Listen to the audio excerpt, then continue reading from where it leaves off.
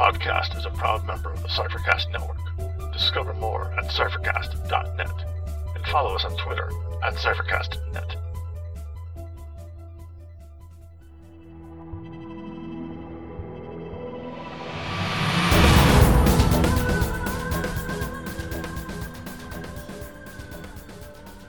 Welcome to Incantations, an Invisible Sun podcast. I'm Scott. And I'm Dave. And we'll be your guides along the path of suns. Today we sing one spell. With All You Are is Mine to Use, we'll discuss locations from the Red Sun. Join us on the path of suns, and we may uncover a secret or two.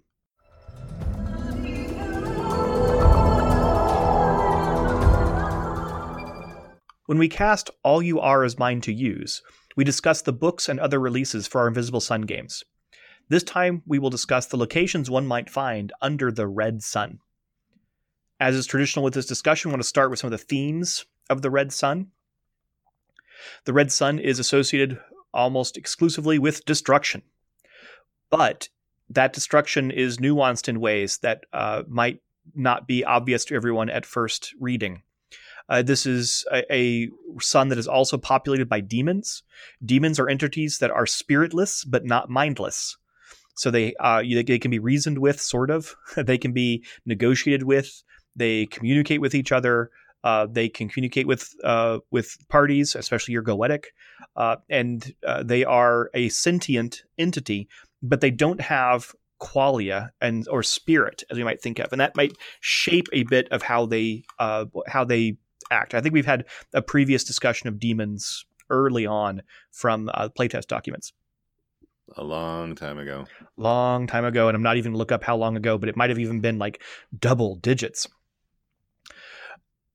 The demons help this association of the red with destruction.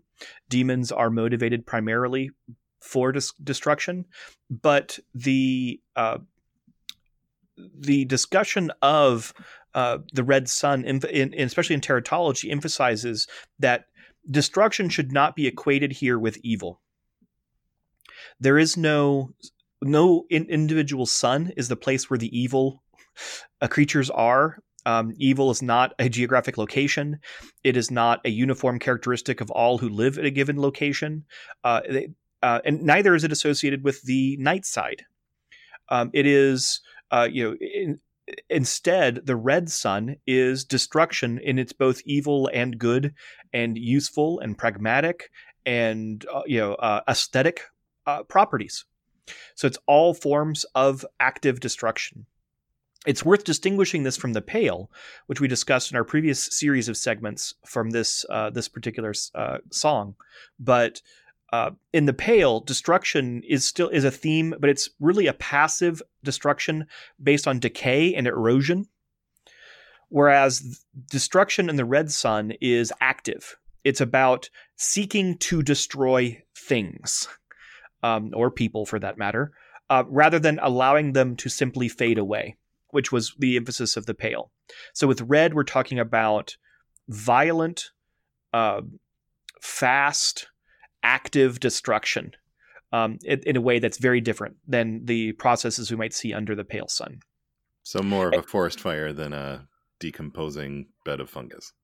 Yes, and more like a deliberately set forest fire. Or even more like timber clearing than natural processes that might destroy a forest over time. It is the attempt by some particular entity to say that thing that currently exists should not still exist. And so I will destroy it. And it's very easy to confuse that with evil, because that is often a part of an evil motivation. But they are trying to separate it as not simply being synonymous with evil. We may want to destroy things that are themselves evil or bad. We may want to destroy things that are dangerous. And all of that's destruction, but may not be evil. Then again, there are also things like people who want to destroy other people, typically evil. So it's just not exactly the same thing, though there's strong associations. And we'll see this in the locations we discuss, where they aren't necessarily evil, but they do seem a lot like it. And they can certainly be played up that way. This can be played as the kind of hell of the invisible, of the actuality. Though again, they say that's not really what it is, but a lot of that imagery is consistent with traditional images of hell. So there's a lot of borrowing evil associated imagery for the Red Sun, and they just emphasize this not to confuse it thematically just with evil. But I've already belaboured that point. I guess one thing I'm going to have to try and figure out is if the nature of an entity is destruction, like how do you play that as not being evil? Probably a different topic discussion. Yeah, and we may get into some of that with some of these examples, but maybe not. But let's go through. There's 4 locations discussed in teratology, and like our previous discussions, we'll just go through these locations. The first is in our pronunciation challenge, Drukot's Eye. Maybe that's how I'll call it. Drukot correctly. Okay. How would you propose to pronounce the D word in that phrase? Drokot's Eye. Okay. Yeah, we're missing an O in our notes here. Boop. Oh, that makes more sense. Okay, yeah, I just misspelled it. Yeah, okay, I think you pronounced it correctly the way you had written it. Okay, but I had not written it correctly. Oh wait, but there's not an O there. Oh, yeah, it would be like Drokot. Drokot. Okay, let's go Drokot. Oh, this is such a good segment. I love it when we, quibble over how we pronounce a made-up word. Yeah. Well, Drokot's Eye is a seeming oasis inside underneath the Red Sun. Oh, how nice! It is, a large round green hill. So you can imagine this kind of idyllic space surrounded by the teeming, burning plains of the Red Sun. But you see this hill, and hey, that's looks like a nice, calm place to stay. It is not. It is, in fact, a false oasis. That one of the characteristics and why this is called Drokot's Eye is that the hill is topped by a giant eye. But people who stay there learn that it's the eye. The eye is, in some sense, attached to a much larger entity, and that you may be pulled if you stay too long on the hill itself. You get pulled into Drokot herself, itself, which is really a giant dungeon below this hill. A dungeon described at one point as, I had to look this word up, Gleemus. I just looked it up too. Yeah. It doesn't, when you Google that, it doesn't even come up with a suggestion of what that word means. But there are, if you have access to dictionaries that include Middle English, it will come up with the, I think, contextually appropriate definition that Gleemus is related to kind of phlegm and viscous fluids. Yeah. And so you have a dungeon that is just dripping with viscous fluids, and that bars your exit, and chains and all the sort of associations aesthetically we would have with the red are really inside Drokot after he swallows you through his eye. But it creates a dungeon inside the Red Sun, which can be fun to play with. Yeah, that is cool. And that I can see getting several sessions out of having finding this oasis, then being pulled into Drokot, and then a couple of sessions just trying to get out of Drokot and how that would work. There's no description here how you would do that, but Weavers I would start by grabbing the ruin building deck from Jade Colossus. Oh, that could be really useful to kind of randomize Drokot's interior kind of layout. I mean, that's kind of my go-to for any time I need to just like randomly build a dungeon. Yep, that's a great idea. I have to play with that. The second location is the place where Red revels. This one's not complex. It's a rave. There's a rave in the Red. Demons come to the rave. Other types of entities come to the rave. They party. This is emphasizing that, again, just because you found other entities in the Red, that doesn't mean they're going to chop you up into little pieces. I mean, they might still do that at a rave, but it's less likely. It's a big party. So as a Vizsla, could you expect to go to this party and like party with demons? The way it's written up, I think you could. I think it is a place for a very famous party, and it's more likely to be used as written as some place that you might be able to know, like, oh, well, we need to find this person, and this person is likely to go to the Red Revels. Or we need to find this information. Well, someone who has that information is likely to be at the Red Revels. And so it's really just a party that you can go to in the Red that helps establish that the Red is not just about mindless destruction. Mhm. It's not that everything that's there is trying to kill you all the time. It can also be a giant party where there's probably destruction going on, and they're partying in the context of this churning landscape underneath the red sun. But it itself is not necessarily dangerous, though you could make it so. Cool. Yeah, that one didn't have quite as much. I could see using that for an encounter or a way to motivate to get people to the Red Sun, but it didn't have quite the same story potential as the dungeon underneath the false oasis. No, it's a different sort of story that you're telling there, and it would be a great location to go and meet a demon, or if you have a Goetic who has summoned a lot of demons, they might run into some people down in the Red Revels. Right? And it's useful to illustrate to players that the Red Sun is not just this uniform hellscape, again, where everything's trying to kill you. There are places where people go to the Red Sun because destruction can also be purposeful and positive, and it's social in some ways, as opposed to, oh, it's just a bunch of demons that are trying to kill us. Why would we ever go there? Because that's one of the questions people have had, is why would anyone ever go to the Red Sun unless they were forced to go there or they were chasing someone from there? But wanting to go there didn't make a lot of sense. Well, this is a reason why they might want to go there. Yeah, and after you flay flesh for 8 hours a day, you got to go somewhere to unwind and have a beer, right? And what better place than a rave?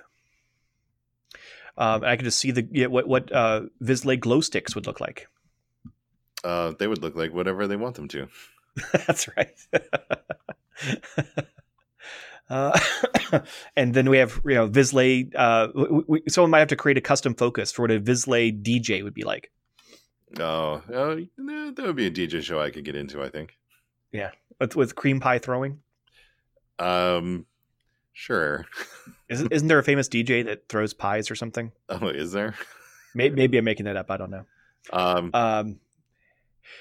Anyway, it's a reason, it's an excuse to get people to want to go to the Red and to see that the Red is not just this stereotypical hellish environment.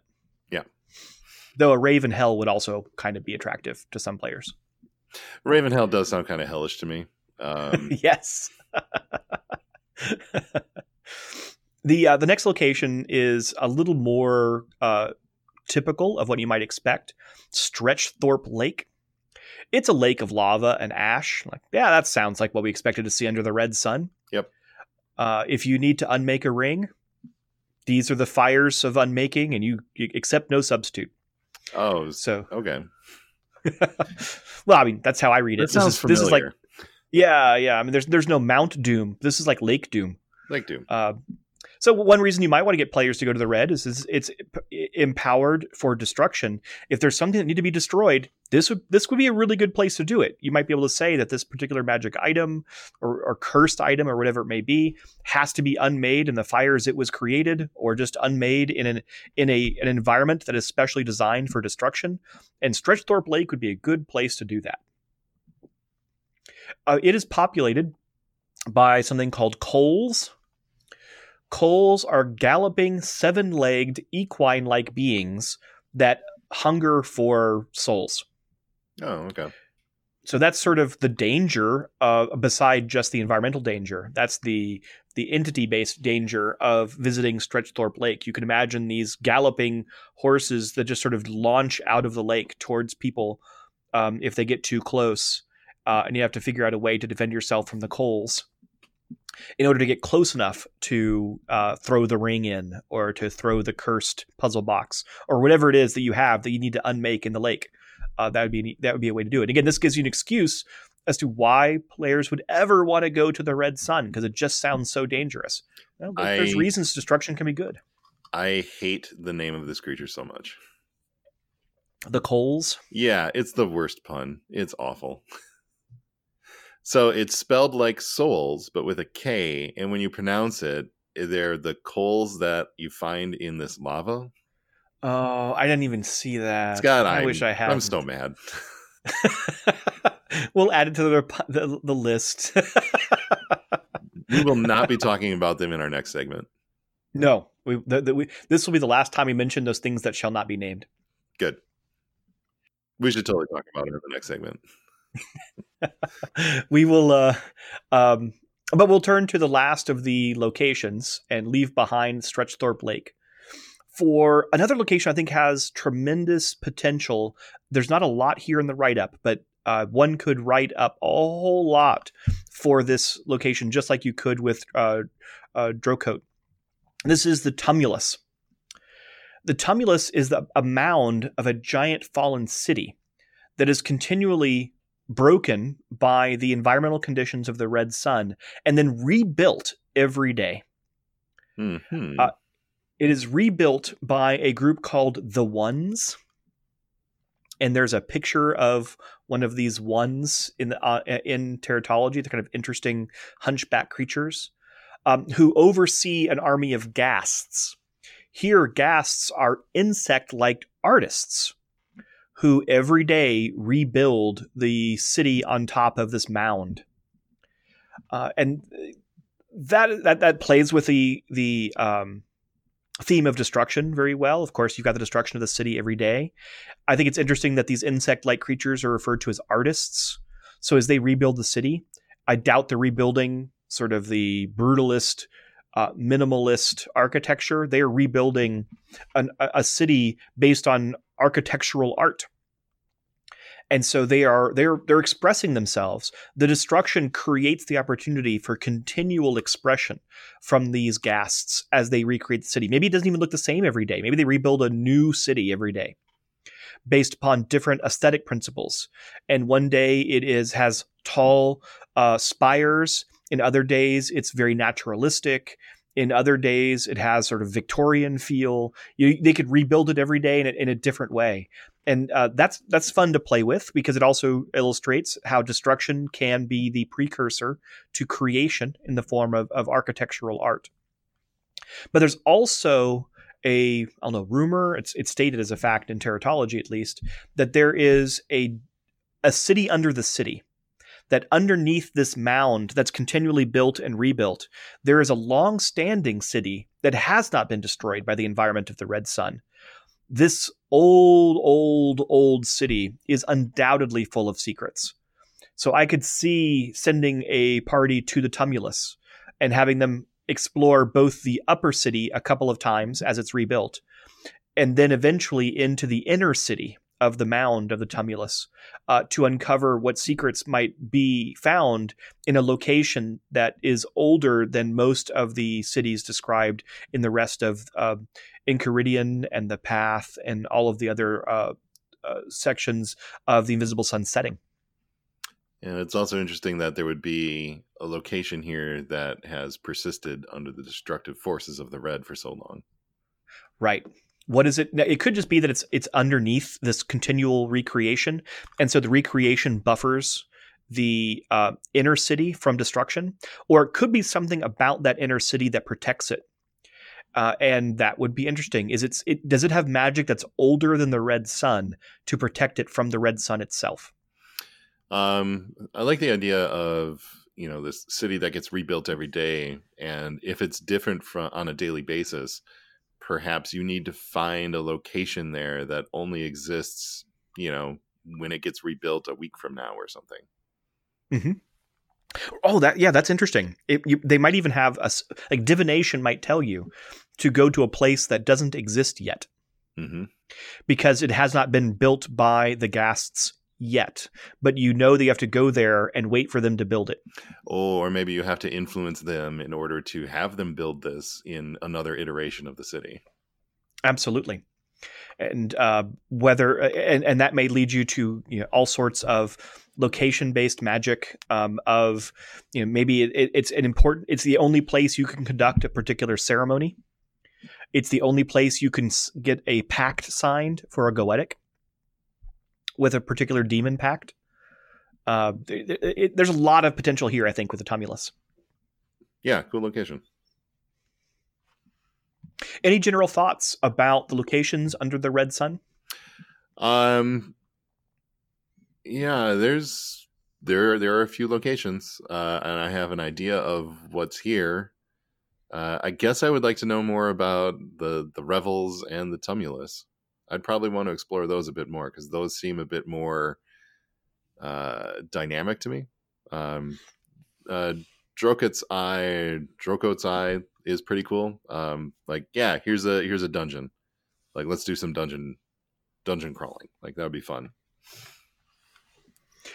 Yeah, I think these had more work to do to try to break down the assumptions that the Red Sun is just this blasted plane of constant warfare and destruction. Yeah. And so it had more work to do just to disrupt that preconception.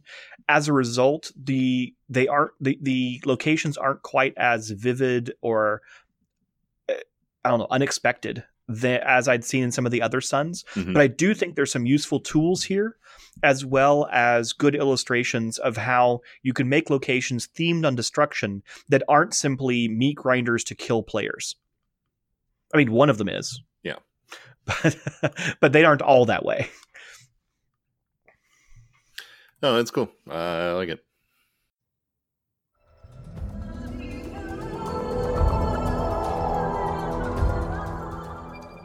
This ends our walk. Maybe you discovered something today. Maybe you need to look closer.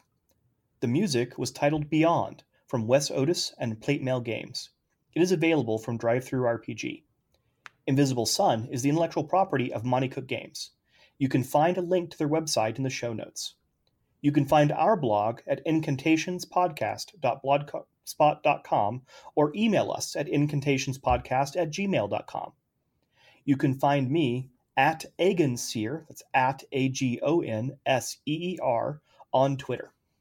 And you can find me at Tex_Red on Twitter. So please leave us a rating and a review on iTunes or whichever podcast app you are using. It really helps us out. We also like seeing ratings and reviews, whether they're good or bad. Or else just tell a friend about the show. That's another great way to get the word out and help people find us.